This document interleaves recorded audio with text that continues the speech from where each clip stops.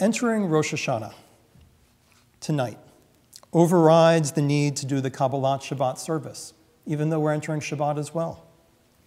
Our spiritual preparation makes redundant, we'd like to think anyway, the spiritual exercise that service and those psalms accomplish. So I ask, have we really done the spiritual work that exercise does? So to remind you, the psalms on Friday night take us on a little bit of a journey. We're a deer entering the forest, bearing no burden, and then we're supposed to begin by listening to the sounds coming all around us, the sounds coming from the sky, the sounds coming from the grass, from the trees, from the animals, from insects, from the water in the brooks, from the life that's in the ocean. And as we add in new sound on this journey of concentration, of tikkun hanefesh, we hear a harmony. As we feel invited to join in with it, we then feel invited to restore that harmony to our human relationships. In other words, enter the world without ego, get quiet, actively listen, and act accordingly.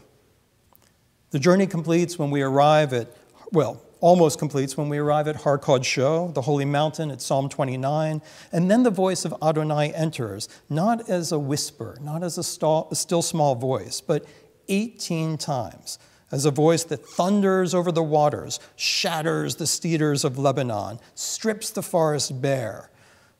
And then it says that's the voice of our sovereign blessing us with peace. Why is it that God's voice doesn't answer as a small inner voice that we reach through silence, but rather in these loud, threatening, seemingly destructive sounds? And how is that a blessing of peace? Psalm 29, which we do when we parade the scroll as well, actually has that phrase, Kol Adonai, this kol, kol, kol of God, the sound of God, the voice of God 7 times. God speaking to us in voices, in kolot, echoing what it says at Mount Sinai, the Har Kodsho, with the thunder, the kolot that was coming from the sky, many voices. And Shabbat helps us to be there again. There's a lot of gematria that the mystics do with this, but they actually multiply those 18 times God's name appear by each of the letters, and they arrive at 72. By doing the process, not only are you enlivened 18, but you reach a state of chesed, of renewed love. And they even count up all the first letters of each of the Psalms, and they get to 430, which is gematria for nefesh, for soul, for spirit. The process is meant to reconnect our spirit to God. The process of filtering out the noise of the week, our own getting in our own way, so we can hear God voices, is the spiritual exercise of tikkun nefesh, a healing and fixing of our soul. When I was younger, I was entranced by movies that pictured wanderers and monks and holy people out on the edge of the Tibetan plateau, meditating to hear the still small voice within. I now think that, like in The Razor's Edge, that was my search to hear my own voice. Today, I experience God's voices as coming as many voices, just as at Mount Sinai, accompanied by shofar blasts that are yelling, I need to be heard. I'm not being heard. I need to be heard. Unmute me. I'm trying to tell you something. The voices of the streets of Portland, of Minneapolis, and of Detroit. But not only those, of the earth, of my loved ones, the people whom I claim to listen to the most, but probably have learned to tune out the most, or whose voices get lost in the noise I'm making. When someone isn't being heard, they get louder. Maybe that's why the sounds and the voice of God get so loud. Shabbat is trying to teach us how to listen. The shofar calls every day of every year. It's always blasting, not just on Rosh Hashanah. Some of these calls have been going on for some time, and they get louder. God is calling for us to take purposeful action. And this requires not getting rid of the noise outside of us, but getting rid of the noise inside of us. That's the purpose of Shabbat and the purpose of Torah, filtering out the non-essential voices and listening to the voice that's been repeating itself over and over telling us what's essential. The 20th century biologist, it sounds so dated now, like it's such a long time ago, the 20th century. But you know I love him, the writer Lewis Thomas. He used to say that the defining feature of human beings was this communication that we make.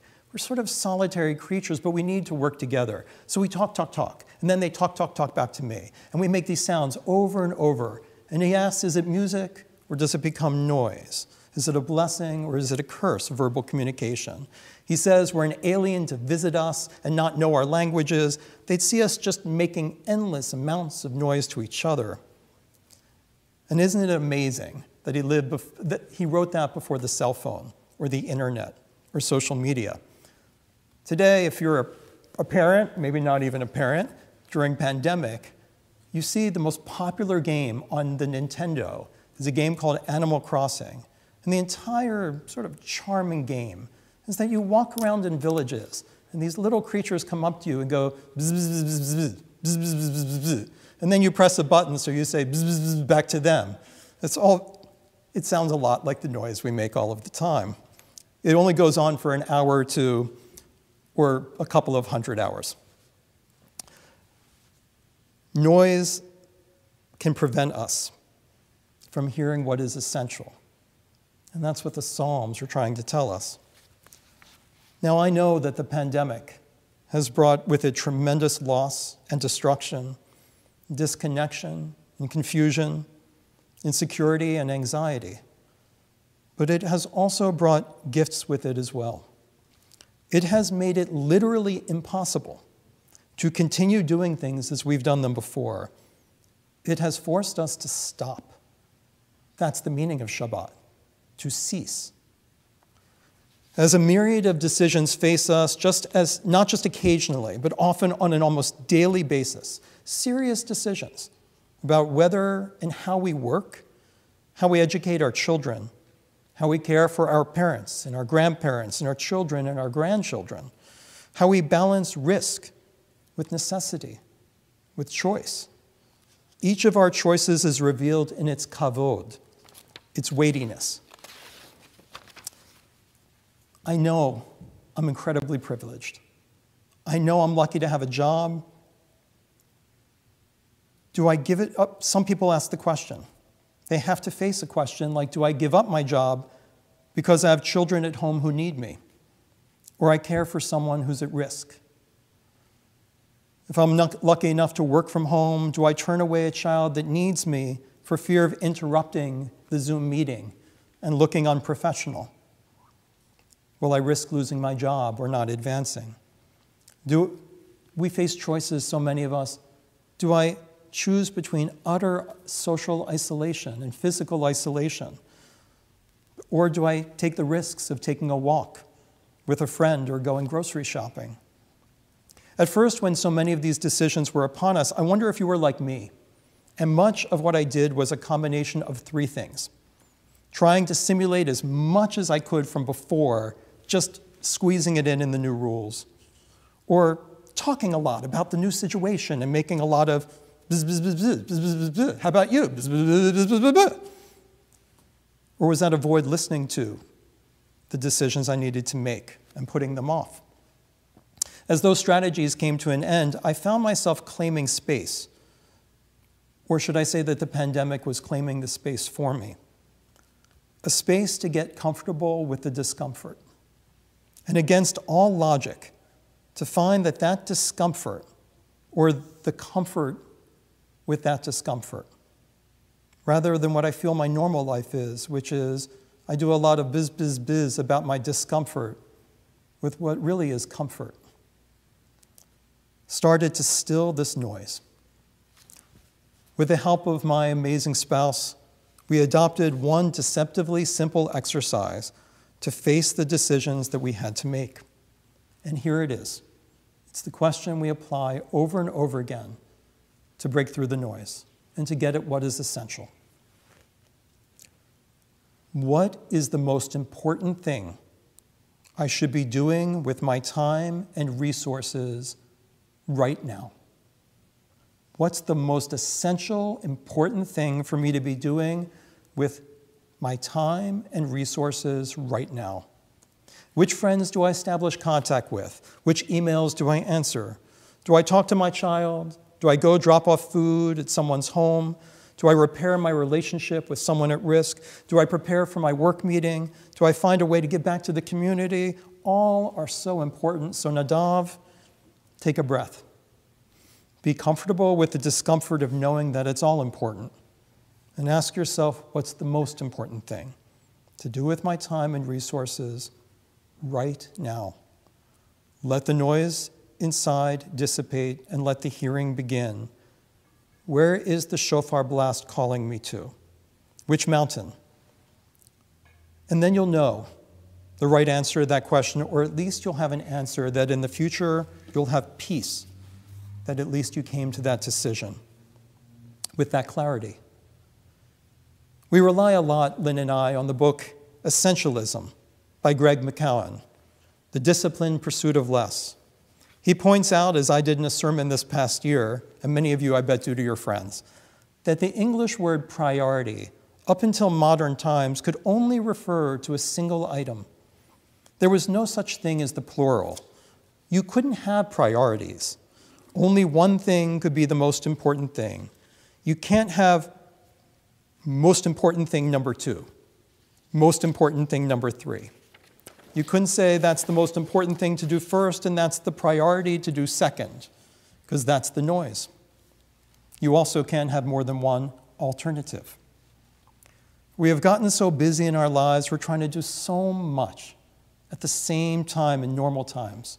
We're putting so much pressure on ourselves to be everything for everybody, to work night and day, to answer every email, to take care of every grandchild. And when we find ourselves falling short, there's no shortage of people on social media or in our social circle or at work to tell us that we just need to learn how to prioritize better, be more efficient. But the pandemic has put the lie to it. It's made it impossible to live that way. You will crush yourself trying to do it all. For months, I was running out of steam by 5 p.m., sometimes by 4:30, sometimes earlier. That's basically a half day for me. I was so touched when I was speaking with one of our members here who has dozens of people she supervises, all now working from home, and I asked her, what do you say to them? How do you handle it? She says, I say one thing, and I repeat it over and over. Forgive yourself for not being like you were before. If you are even at 50%, that's the maximum level of productivity you should be seeking. And if you need to attend to what has priority, that is what I want you to do. Go take care of what you need to take care of and realize the tremendous limitation on your time and your energy. I can only imagine what decisions you're facing in your life. I feel terrible that mine even seem hard for me when I'm so privileged. People strain to donate to the synagogue so that I can have an income to do what I love to do and do the mission I believe in, and I get to have a house and a family. And I'm afraid you'll find the decisions I'm about to share with you privileged and bourgeois. Please give me the benefit that I know they are. Do I move my immunocompromised 94-year-old father-in-law in with us, as was the plan, so that he's not alone and we can care for him and he can see his grandchildren?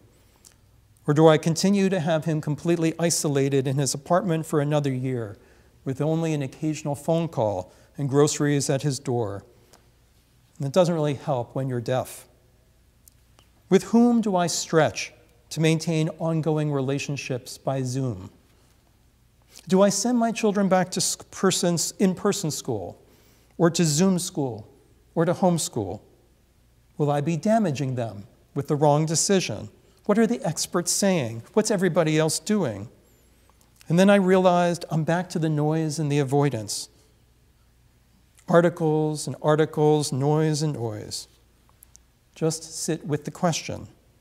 What is the most important thing I need to do with my time and resources right now? We spend our lives trying to do it all. Someone says your child will benefit from this activity, so it seems selfish to damage them by depriving them of it. something that might give them more friends or make them more fit or meet their passion. We give away our time and our resources constantly, our energy divided to many activities. And the result is that we have the unfulfilling experience of making a millimeter of progress in a million directions, as the author of the book says. When we attempt to invest in everything at once, it's an act also of not choosing.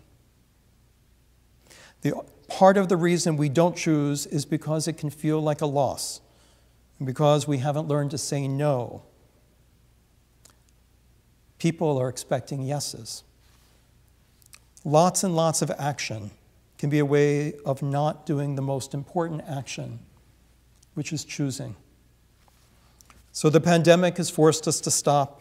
It has prevented us from saying yes to all the invitations. We can try to spend it trying to recreate what life was like before, the plethora of options we were living, through somehow making them safe in a time of COVID, or we can accept this gigantic Shabbat, this gigantic tikkun hanefesh, this healing of the soul that has forced us to stop. The pandemic reminds us that life is not about how to get more things done. It's about how to get the right things done, personally and as a community. You cannot hear the voice of Torah or of God if you are constantly engaged in the noise of the non-essential. The shofar blasts are calls to focus on purposeful action that will create a meaningful life. I want to share, I hope you don't think this is too nepotistic. So Ziva, I don't know if you can see this, Ziva wrote this at home one day, sitting at the table. I asked her for permission to read it. And what it says is, it's an essay called COVID-19. And I know I'm lucky to have this, but please, this is Friday night. It's the sweetness of Yom Tov. To most people, COVID is it's very, very, very bad. But some things about COVID are good. These are some good things. I get to spend 100 times more time with my dad. Usually, I basically don't get to see my dad at all. But now he is home 100% more. So thank you. But, and she tells me I'm supposed to sing this part, we need a vaccine for COVID-19. We need a vaccine for COVID-19.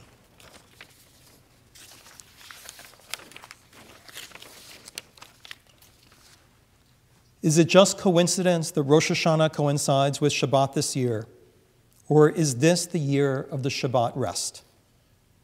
Maybe that's why we didn't need the Psalms tonight. We are doing that spiritual work already. Thank God for Rosh Hashanah. Thank God for a fresh start to this year, a chance to change our relationship to this beautiful world and each of its inhabitants. Happy birthday, world. Let our hearkening to what you are trying to say, to your shofar blasts, be our gift to you.